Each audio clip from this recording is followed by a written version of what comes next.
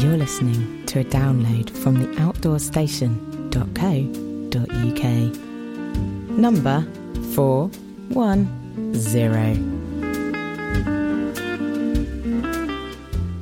Hello and welcome back once again to the Outdoor Station. Right, there's been, a week since the last podcast, and things have been ticking along as the way they do with this new property we're getting. Obviously, the legal people are doing whatever it is the legal people do, drink tea, give you big bills, that sort of thing. And I'm having a meeting next week on site with Mr. Openreach about getting in some decent broadband. Did you know that it takes a month to get a meeting with Mr. Openreach? A month? Isn't that ridiculous? The government are telling you they're trying to get broadband into everybody and get everybody up to speed really, really quickly. But it's 2 weeks for it to go through BT, then you've got to sit and wait 10 days for it to go through Openreach, and then you've got to wait for the guy to do it. But anyway, time will no doubt deliver us the result in the end. But it's just a bit of a pain waiting around, knowing what you can and can't do. Now, people have been signing up for our newsletter. Thank you very much, everybody that's done so. I'm going to read a few names out in a second and a few suggestions. But just to let you know, we have moved along nicely with some of the suggestions so far. And I'm just going to read out a few of the names who will be appearing in some random form very soon. Nikki Spinks, Jasmine Paris, Stormy Norman, Alex Roddy, Wildcat Gear, Elpkit, and Emma Timmis. She ran across Africa. I've just got to catch up with her. So, who has signed up? Well, there's quite a few people signed up. I'm just going to read a few choice ones because they've made a few comments which are quite interesting. Randomly going through several pages of paper, we have Jason Herriot, who suggested Sarah Outen. Sarah Outen? Now, that's not a name that's familiar to me, so I shall Google her to see who she is. John Marshall, who thinks I should have a chat with the guy who walks up Helvellyn every day to check the weather forecast. Liam Had, Woo Woo in Sussex, a great camping spot. So I need to check that one out. Haven't done a lot on the camping spots just yet, to be fair, but I have done on the names where people want to hear a bit more. Ali Al Halliday from Canada, welcome, thank you. Some nice comments from Roger Brakel, who loves the podcasts. Ian Harbert just discovered Shepherd's Walks, and they look interesting. And he's also suggested Ronald Turnbull, Wild Camp, ? Now, I was supposed to have a Wild Camp with Ronald Turnbull, was it last year or this year? I think it was the beginning of this year. And unfortunately, dates, weather or something changed. And it's a real shame because I was really looking forward to it. Tony Wheeler, Sarah Jones, who suggested Phoebe Smith again, and Chris Townsend. Who else we got here? Mark Waters suggested OMM. Must get in contact with them. Alex Wilson, loving the podcasts. He suggested a small farm campsite in South Wales that allows semi-wild camping in the woods by the river. I can't quite read the email address, the website address, but I shall look into that one. Ian Galston, Tracker Tent, another one for Tracker Tent. William Logden, great stuff, keep up the good work. Kevin Smith wants to hear more from P. Wiglet and Andy Howell. Well, whatever happened to them? P. Wiglet is up in Yorkshire somewhere, and Andy Howell is in his bedroom. And Brian Jones. So there's a good handful of names there of people that have joined the newsletter. Thank you very much indeed. I'm pushing it really hard, as everybody knows, and there is a little promo piece in the middle of this podcast that just explains what you can do. But basically, join our newsletter. We can keep in touch with you with some of the things that's going to be happening very soon, and you can make suggestions as to companies, small little cottage UK companies that are of interest, places of interest as regards camping, and other people who may be interesting to talk to, you'd like to know a bit more about. So that's my list where we are at the moment. It's growing all the time, so you're in good company. Now, one person, George Griffin, suggested Quintin Lake regarding the perimeter.uk. As you will hear, it's a fascinating story, a fascinating project.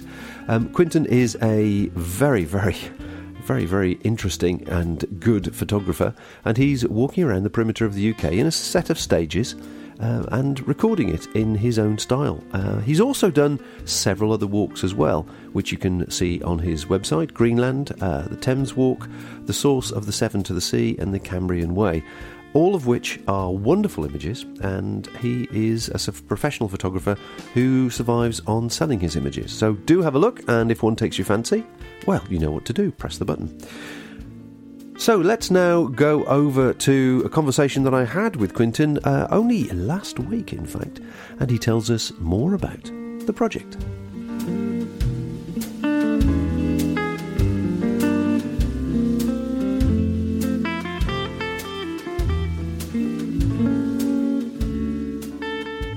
So the Perimeter, which is a photographic project walking around the coast of Britain, so it's a 10,000 kilometre walk, which I'm doing in stages. And each day I'm trying to take a handful of photographs that I'm proud of that show the coast in a unique way. And it came about by lots of other long-distance walks in the UK. So when I was 20, I walked from Lansdowne to John O'Groats, and that led to a number of other walks. And in recent times, I combined photography with walking. And the first was a walk from the source of the Thames to London. And then that led to a longer walk from the Severn, from the source to the sea. And then the sea idea got under my skin. And when I was a child, I'd read John Merrill's book about walking around the coast. It had always been there on the shelf. And then I thought, well, I'd like to do a project like that to try and say something new about the British coast. Okay, so we can just backtrack slightly. You are a commercial photographer with a specialism in architecture. That's right, yeah. With obviously a natural feel for the outdoors, as you explained. Yeah. The first walk you did then, the Thames, how did that particular one come about? Did that come out as a project, or was that just a personal escape or a holiday? Well, actually, because I'd done sort of physically difficult projects in the Arctic and desert and sort of tough travels, and I got meningitis, and I was floored. I could hardly walk across the room, and I wanted to do something very gentle that was essentially flat, and that if I had a problem, I'd be able to get out easily. But I wanted to get back in my tent and do another walking project. So I kind of came with it with a very kind of very, very humble, gentle approach to it. And ironically, it turned out that kind of calmness translated into better work for me. And from a photography point of view, did you approach it to... this is the listeners, obviously. Yeah. Did you approach it from a point of view of taking the beauty and sort of landscapes from a postcard picture type of look, or were you looking for more of an abstract approach? Well, I tend to try and do a more abstract approach, but I try not to pre-visualise what I'm going to do until I get there. But about 3 days into it, I realised that I wanted to do a very abstract approach and focus mostly on the water and the reflections and the light. I mean, the Thames is beautiful, but it's not a grand, dramatic river like the Severn or Broad, something like the White Nile. It's not magnificent. It's gentle. So I found the best approach was to look at the small details of things, and then when you compare the subtlety at the beginning with London and how that changes, it gave an interesting series of work that worked together. And you said it was actually quite a successful commercial project. So what was the audience for it? Well, I didn't have a major plan for it. I just posted it on my blog and posted it on social media. But it seemed, I think people thought it was a new way of looking at the Thames. So it got shared extensively, and that led to a number of sales, which made me think it satisfied me creatively as well as commercially. So I thought, well, I should do more of this. so there was a financial balance. There was a financial part to it, definitely. But that wasn't the intention. That wasn't the intention at all. No. Excellent. Okay. I know another one that I know you've done before we come on to the Perimeter is the Ridgeway, which is an area or a walk which, although I haven't done it, it sounds very romantic to me. Yes. What was that like from a sort of a participation point of view? Well, I highly, highly recommend it. It is. I mean, it's really stepping back into the most ancient part of the British Isles, and I mean, photographically, it was. I only took as a telephoto lens. I took a 400mm lens only for the whole thing, which traditionally for listeners that aren't photographers, that's what you'd tend to see, those big white lenses you see in sports grounds or for photographing birds or some motor racing. But the reason for that is that the Ridgeway is kind of quite gentle, but with these huge long views. So I was trying to compress the landscape and get these abstract, flattened versions of the sort of Wiltshire landscape as you're passing through. It's also very, very close to really big cities, but yet it feels like a world apart. So it's a wonderful experience. Yeah. So you really did feel like you're walking in the paths of ancient feet. Very much so, yeah. And there's all these ancient earthworks, and somehow because you're raised up and the cities sort of vanish a bit, it feels very much like that. Yes. Oh, wonderful. So coming on to the perimeter, then, this is, well, as I understood it from looking at your website, you'll set yourself a 5-year project. Yes. 5-year project. So why did you, first of all, set it over 5 years, or rather than 1, 2, or 10? Yeah. Well, there's pragmatic as well as artistic reasons. So the artistic reasons is I find that spending too long on a project, I kind of get burnout. It's like the idea that if you go to India and you see an extraordinary temple, after a week you don't notice it anymore. Yes, but yet if you went it just once every week, you'd be astonished again. So I find I can look at things fresher if I spend a more intense, shorter time on something. And I've done multi-month projects in the past, and it becomes a different kind of. It becomes much more of a sort of mental and physical endurance rather than something where you're coming with creative, fresh eyes. And it meant that I could keep my commercial work going because I'm away for, I expect in Scotland I'll maybe go for a month, but in the south of England, like tomorrow I'm going to Cardiff, to Barry, so that'll be a day trip, or like a week away. So the benefit of 5 years was that I'm away for 2 or 3 months of the year, which means for my family and commercially that's a sustainable thing. Whereas if I go away, I think I'd lose my clients and my partner. Yes, always a balance, a fine balance, but certainly enjoyment rather than endurance. Yeah, exactly. Yeah. So you started off in London. Now, how long ago was that now? That was Easter last year.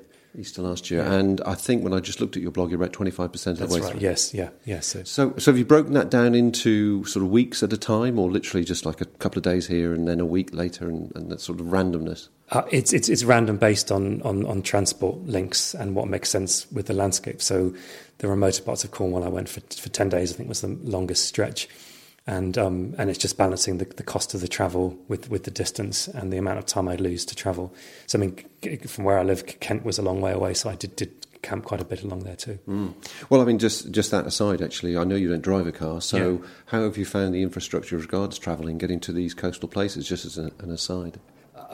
Most of the time it's pretty easy. I really enjoy travelling by train and a bus, so I don't have a problem with the travelling time, but there are definitely bits like kind of maybe around Minehead or the north of Devon where public transport is very awkward. You're kind of going against the grain to do that. It'll be like a couple of trains and a bus, and then you've really spent most part of the day to get there. Right. The landscape is obviously going to be one thing. No doubt the people you meet along the way as well. There must be a whole variety of characters that you've met. Very much so, yeah. And then I presume if you're wild camping, which we'll come on to in more detail a bit later, but there's also the discipline point of view, because I know myself that when you're doing a coastal walk, it's so easy to stop, look at the view and just absorb the moment, or talk to people, locals, and all of a sudden it's the end of the day. So how do you fit in the photography? It is very difficult, and I do allow myself to just enjoy the moment and enjoy chatting to people if that seems right. But days can be different. There can be days that are maybe sort of flatter in terms of interest that I'd imagined, or there are some days where I'm very particular, that I want to get to a particular landmark for a particular time because the light is going to be right and the weather that day, and then I might be a bit more antisocial that day. But I do end up doing an awful lot of walking at night, especially as the days get shorter. So if I kind of muck up or enjoy myself too much, I catch up the miles at night with a head torch. Oh my word! Okay. Oh, no, I was going to say, what about the research you must do to go into, as you say, planning where the light's going to be at a certain time and making sure you're there? Do you do a lot of work here before you go? Google Earth and all the rest of it. A huge amount, yeah. So I'll look at the satellite map. I'll obviously look at the OS 1 to 25,000 maps. Then I'll look at the Wikipedia map for sites, and then I'll read guidebooks. And sometimes I'll choose to be surprised, but more often than not, I kind of like to know what's coming up so that I can know I need to get up early or leave, or sort of speed up to get to a certain place. Mm. You're wild camping all the way, or as much as possible, I understand. As possible, yeah. Has that proved to be a bit of a problem at all, or is it fairly straightforward? I love that. But you mean difficult physically or with sort of the practical aspect of landowners or just people generally? I always pitch as it's getting dark, and I always break camp as the light's rising. So, and I never camp within line of sight of any property. So that's how I try and keep out of trouble, as it were. And with that approach, I haven't had any problems at all. In terms of finding a flat, suitable pitch, most of the time that's fine. I mean, it's a single one-man tent. I mean, even I've sometimes just been right next to the path because there's been a patch big enough. Water's a problem, especially by the coast, because it's runoffs from agricultural land. So I'm not sure even the best filters, I would trust them to get rid of agricultural chemicals. So water's been the biggest headache so far. I was going to come on to that. I mean, the few times I've done it, it's always been, actually, I can't see a tap anywhere. Yeah, exactly. Yeah. So I try and plan to get fill the 2-litre platypus early enough so that I can do that overnight without any problems. Coming back to the photography then, do you set yourself a certain target as regards the number of pictures you're going to take per day? I don't, but it's been quite consistent that if it's a really bad weather day, it'll end up being 70 pictures. But and then it's a really stunning day weather-wise, and in terms of interest, it will be 500 or 600. So the average has been about 300 pictures a day. Now, we were talking about the camera you're using. I think it's a 50 megapixel That's camera. Right, yeah. So it's because I produce and sell large format prints, so the resolution is very important for this work. So I use a Canon 5DSR, which is currently the largest resolution full frame camera out there, and it's weatherproof and suitable for backpacking, although it's quite heavy. Well, as we've come on to sort of the photography aspect, but I'm just thinking purely from my own experience, a 50 megapixel image, and you're taking several hundred a day. How do you back things up as you go along? Do you have a separate hard drive or some sort of system? No, I don't. I've never had a problem with a SD card being corrupted. I mean, I baby them physically. They're sort of double protected against water when I'm in the field. But when I get home, I do back them up. And of those 300, I let it down to 10 or 20 of the day that I'm proud of. And then I often bin the ones that I didn't make the shortlist. And then of that 20, maybe 1 or 2 I would produce as a print. Wow. Just thinking about the sheer numbers. Yeah. If you're talking 400 or 500 a day and you're away for 10 days, that's, 5,000. Yeah. Your discipline, your editing discipline must be quite ruthless when you come back. Do you just sort of see them all as icons on the screen and quickly go through just impulse when you make a decision, or do you study each one individually? I still wish I was quicker at that process than I am, but I use Adobe Lightroom, and then I rate them with a star rating with the keyboard, and I go through them individually, and if it's rubbish, I'll just delete it, and then I'll rate it either a 3 or 4 star if I like it, and then I just... and then that probably reduces the number to about 30%, but I still find that it's a sort of binary process that if there's a strong series, I just have to bring 2 up on the screen and compare them both, and then go, is this one better than that one? And it's quite laborious, and I do that for a series. And then sometimes I just have to go to sleep, wake up the next morning, and then press the delete button on one. So I find it difficult, and my wife helps a lot with that, and I ask other friends sometimes too if I get stuck. Decision by committee. Yeah. So you started from London and you headed south. From the journey so far, what would you say the impressions different counties have given you? The sort of feel, the vibe of the place, the pace, the sort of temperament of the countryside? Each phase has been completely different. I mean, I kind of liken it to being like a sort of opera, that each act is completely different to the point where it's almost sort of been choreographed to make it interesting. So, you have Cornwall with the rugged classic beaches, the history there, and then just as you've had enough of that, it becomes something different. You get to Exmoor, and then just as when you've almost had enough of nature, then you get to Wales and you get the industry and a whole different aspect of history and the poetry, and then the South England, you've got the different layers of history and the Second World War and the Henry VIII, and so it's been fascinating, each different area. Has anything surprised you in the journey which you didn't anticipate at all? Almost all of it, but I mean, I was very, very surprised how much I enjoyed Kent, so close to London, and how otherworldly that seemed around the Isle of Grain. And I mean, Turner was particularly keen on Kent because places like Margate, because you have the sea on both sides of quite a narrow, flat piece of land, so the light reflects off the clouds in a particular way. It's very interesting and luminous spaces. But But I found, so the light was very interesting, but also the places like Dungeness, just extraordinary otherworldly places. I mean, I particularly like creatively where you have power station industry right next to the kind of natural beauty. So you can, and in Kent, say you can go from, you walk past a firing range and you see people running around pretending to blow up houses, and then you walk to Camber Sands and there's a beach full of people doing kite surfing, and then you it's just the contrasts are kind of slightly mind bending, and you sleep well at the end of a day like that. The Outdoor Station is your one-stop shop for audio and video entertainment for the self-powered traveller. You can find us online, on internet radio, on smartphones, on smart TVs, on YouTube, on Apple TV, on Now TV, and on Facebook. You can also stream us live via the iTunes app or TuneIn radio app.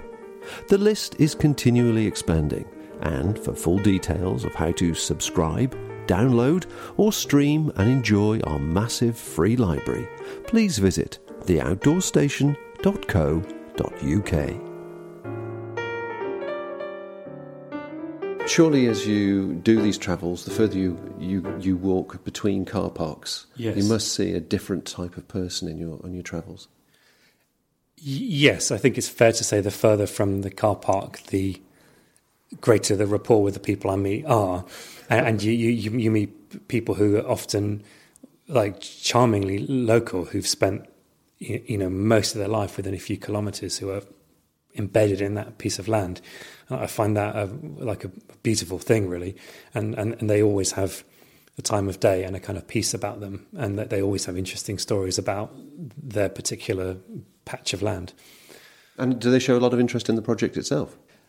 It varies. Some people think it's a bit crazy, but a surprising number of people I meet go, I've always wanted to do that. I mean, really a very surprising number of people, or somehow it captures people's interest. I don't know why. Maybe it's about, the British do love their coast, and many people do love walking, so maybe it's they sort of see the value of it. Maybe they're just envious of the time that obviously you're investing in it.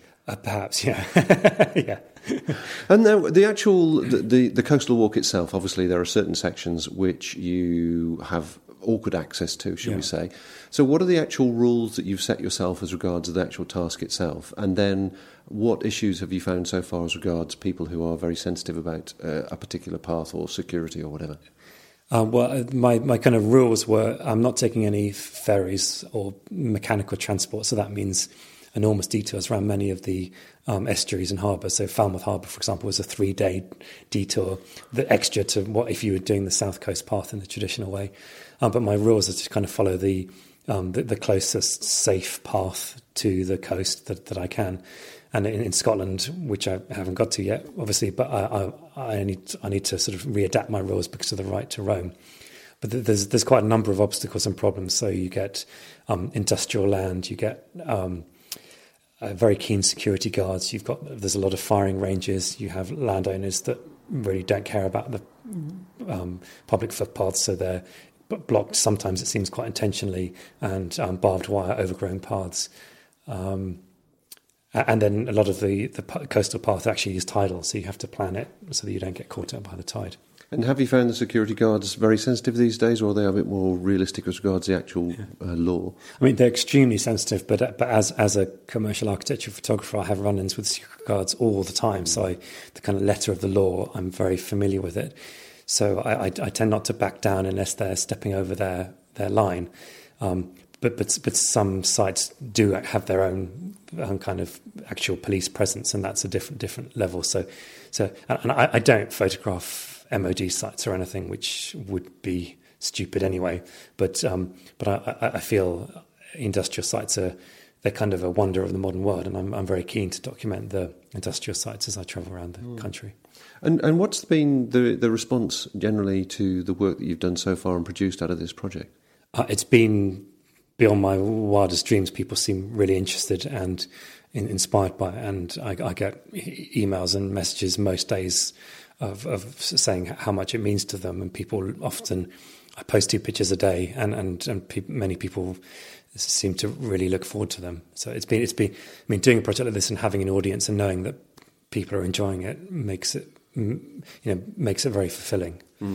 And what's your social media activity like? Because I know you've got your blog, but is it something you find, not say tiresome, but time-consuming to keep feeding the social media audience? It's very time-consuming, but I see it as a essential part of making a success of being a self-employed creative person. So I mean, it's probably a day to two that I would commit each week in terms of hours to doing that. So I feed two unique images a day plus other material that's not all about me, that's related to art or coastal photography.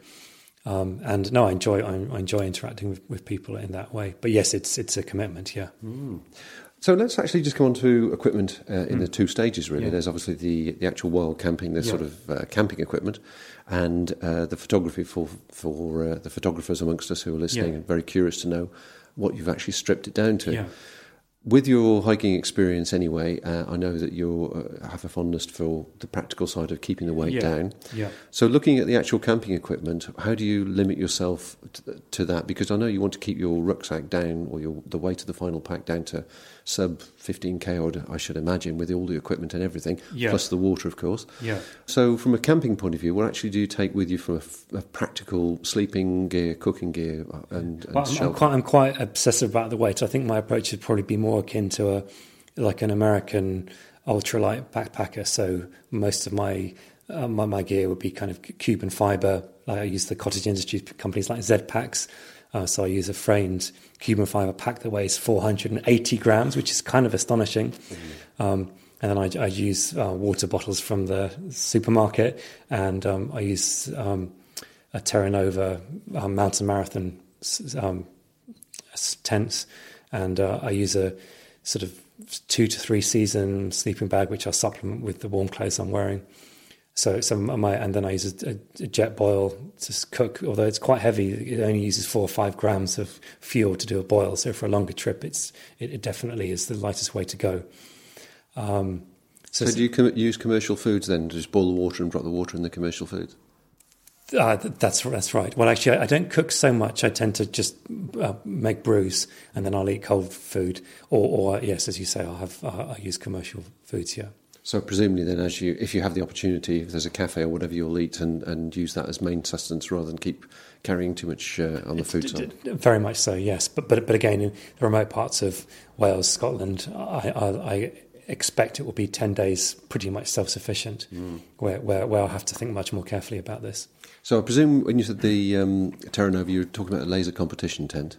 That's right, yes. Yeah. Laser comp, okay. Yeah. And a 2-season bag and sleeping mat. What sort of sleeping mat do you use? I use the Thermarest Neo short, and then I use a kind of solid pad that's the back system of the backpack to do my feet. So my base pack weight is about 5 kilos, so that would be everything I need camping-wise, excluding food and fuel. So food and fuel would add about 2 or 3 kilos to that, and then the camera equipment would add 3 kilos to that.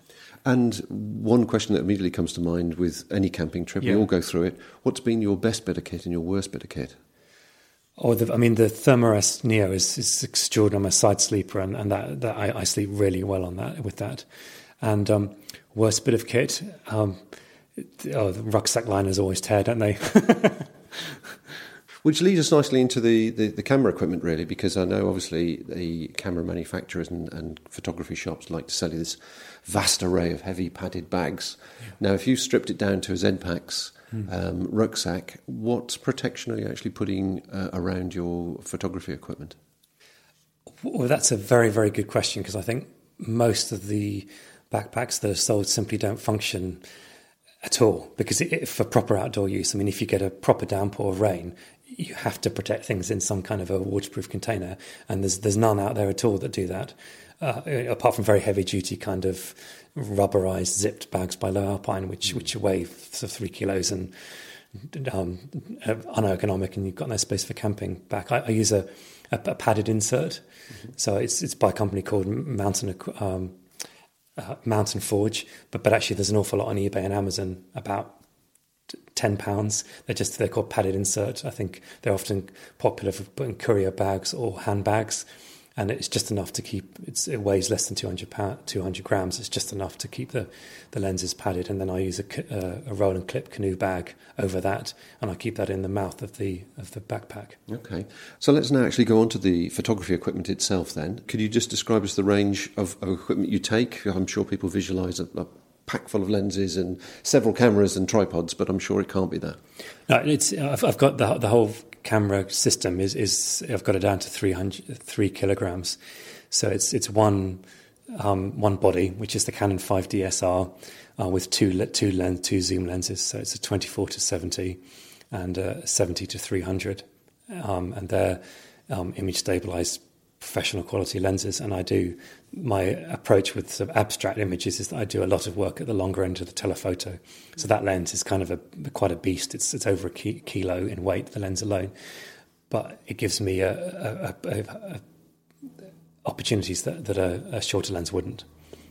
And so that's three items. Then what about the spare batteries and SD cards, obviously? Yeah, so as you mentioned earlier, the data storage is a huge issue. So I have a huge number of SD cards and quite a huge number of batteries. So I kind of work on a battery lasting 2 days.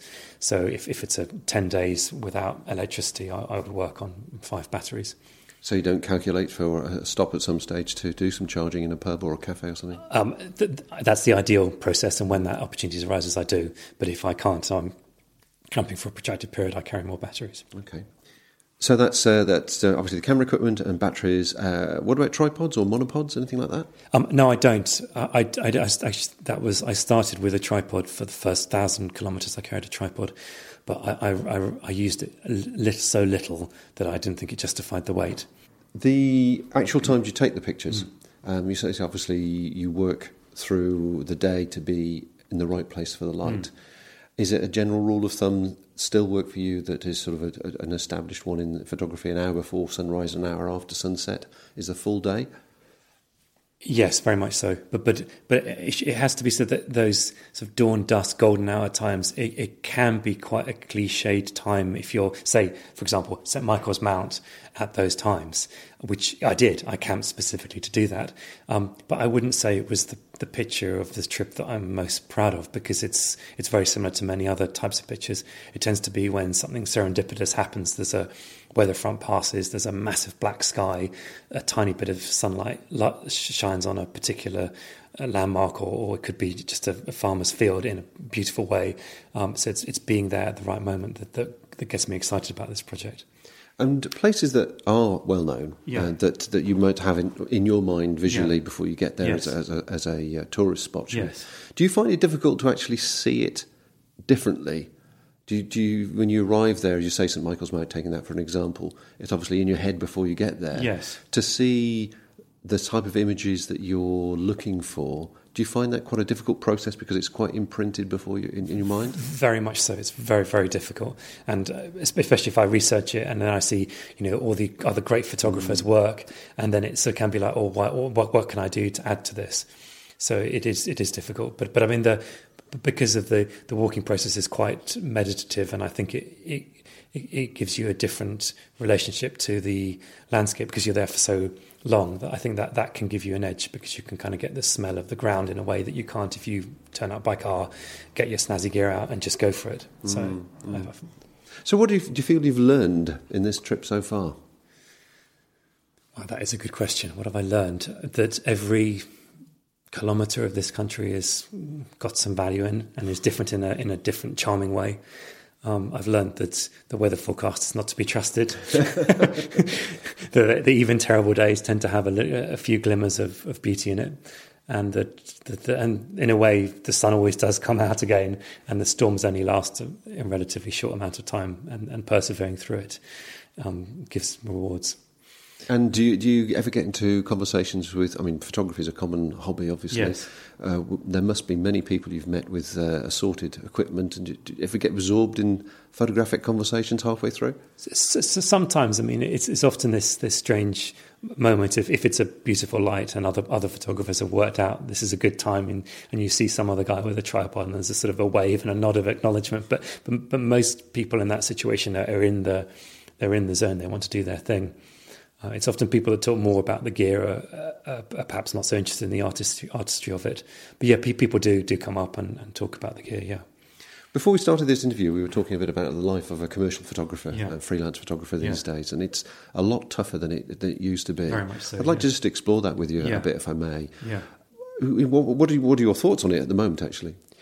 Well, I see it as a healthy thing, because I think what makes a viable commercial photographer is having a creative vision rather than having a particular expensive bit of kit, which used to be the entry parameter in the past. But because professional quality equipment is relatively affordable, it can't be about equipment now. It has to be about having a unique creative vision, which I think is a good thing, because it's not to say in a specialism, whether it's wedding or architecture or landscape, it's highly competitive within those fields. Because creative vision is the defining aspect of photography now, that means that the people are looking for and recognise and value it more, I think, than in the past. So there's more photography in art galleries. There's more interested in the art side of photography than the past. And that sort of coincides with it almost being harder to make it commercially. So it's an interesting world. I think a lot of people spend a lot of money on equipment, and then they get to a point, maybe after a few years of reading the how-to photography magazines, they want to push it a bit further and create their own language. So I think there is an interest in that more than in the past. And as the project's developed now, here we are, say, 25% of the way through, a quarter of the way through. Have you found the interest in the project around the coastal areas evolving into a much greater interest as you travel? Yes, very much so. I think people are surprised about what's out there, and so I have sort of faithful followers that follow from the day one, and that kind of increases the further I go around. So where are you up to now? Tomorrow I'll be going to Cardiff, so I'm in Glamorgan. Okay, and is there any particular part of the rest of the trip you've got to do that you're looking forward to? Well, the next bit I'm really excited about, Tartar Steel, the industrial part of Glamorgan, and then the Gower Peninsula. So you've got the Natural Beauty, Britain's first national park, with this industry. You talked about looking at other people's imagery. I looked for pictures of some of the steelworks near Cardiff, and there were about 5 online. So it's people sort of block out things they don't want to see. Just as an aside, a practical question really, in something like an industrial area like that, how do you manage regards to wild camping? I kind of avoid it. I mean, even Tartar Steel, which was Europe's biggest steel plant, it's only a few kilometres long. So I walk on average 26 kilometres a day, up to 40. So I can always go just a bit further out to somewhere that's pleasant. But I do plan in advance approximately where I'm going to camp within a few kilometres, so that I don't get stuck in the middle of a steelworks. not a good sleeping in the security cabin. Yeah, exactly. Not a good idea. Well, thank you very much indeed for your time. It's been a fascinating conversation, and everybody obviously is going to be looking at your blog and the information and the images that are there, which are superb. But as I always like to do with something like this, because you've had now more experience with the number of people you've spoken to and the interest and the questions you've been asked, of all the things I could have asked you, what should I have asked you? Oh, wow. I think you touched on it earlier. It's being open to chance when you're on a walking landscape photography project. So to not be too concerned about a specific aim when you start out, and to be open to the chance encounter, be that of weather or the people you meet, and that these random things can lead to a extraordinary voyage of discovery.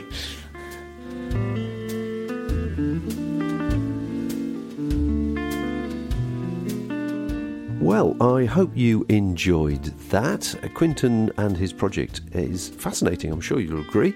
So I hope you have a chance to go and look at the perimeter.uk website, and if it takes your fancy, do purchase a picture or two if you like his style. There are 1 or 2 pictures he's allowed me to use on the Outdoor Station website to give you a flavour of the sort of style that he does. But I think it's a great project, and it's certainly really interesting to support it. I look forward to possibly speaking to Quintin when he actually finishes the project and see what he's learned and developed about his style, and of course about the wild camping and some of the adventures he's had en route. So I think that pretty well brings me to an end. I'm not too sure who I'm going to be speaking to over the next 7 days, but I'm certainly going to be speaking to somebody off my list. So do stay tuned for that. I'm trying to release these every Friday if I can. There's loads more of the information on theoutdoorstation.co.uk.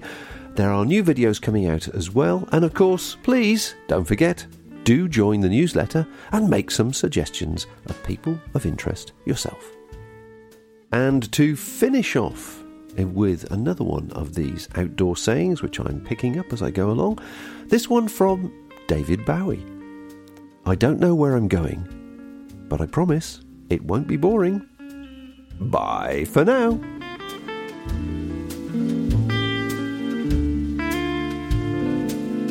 Thank you for listening to this podcast. To hear or see more from our extensive free library, please visit theoutdoorstation.co.uk.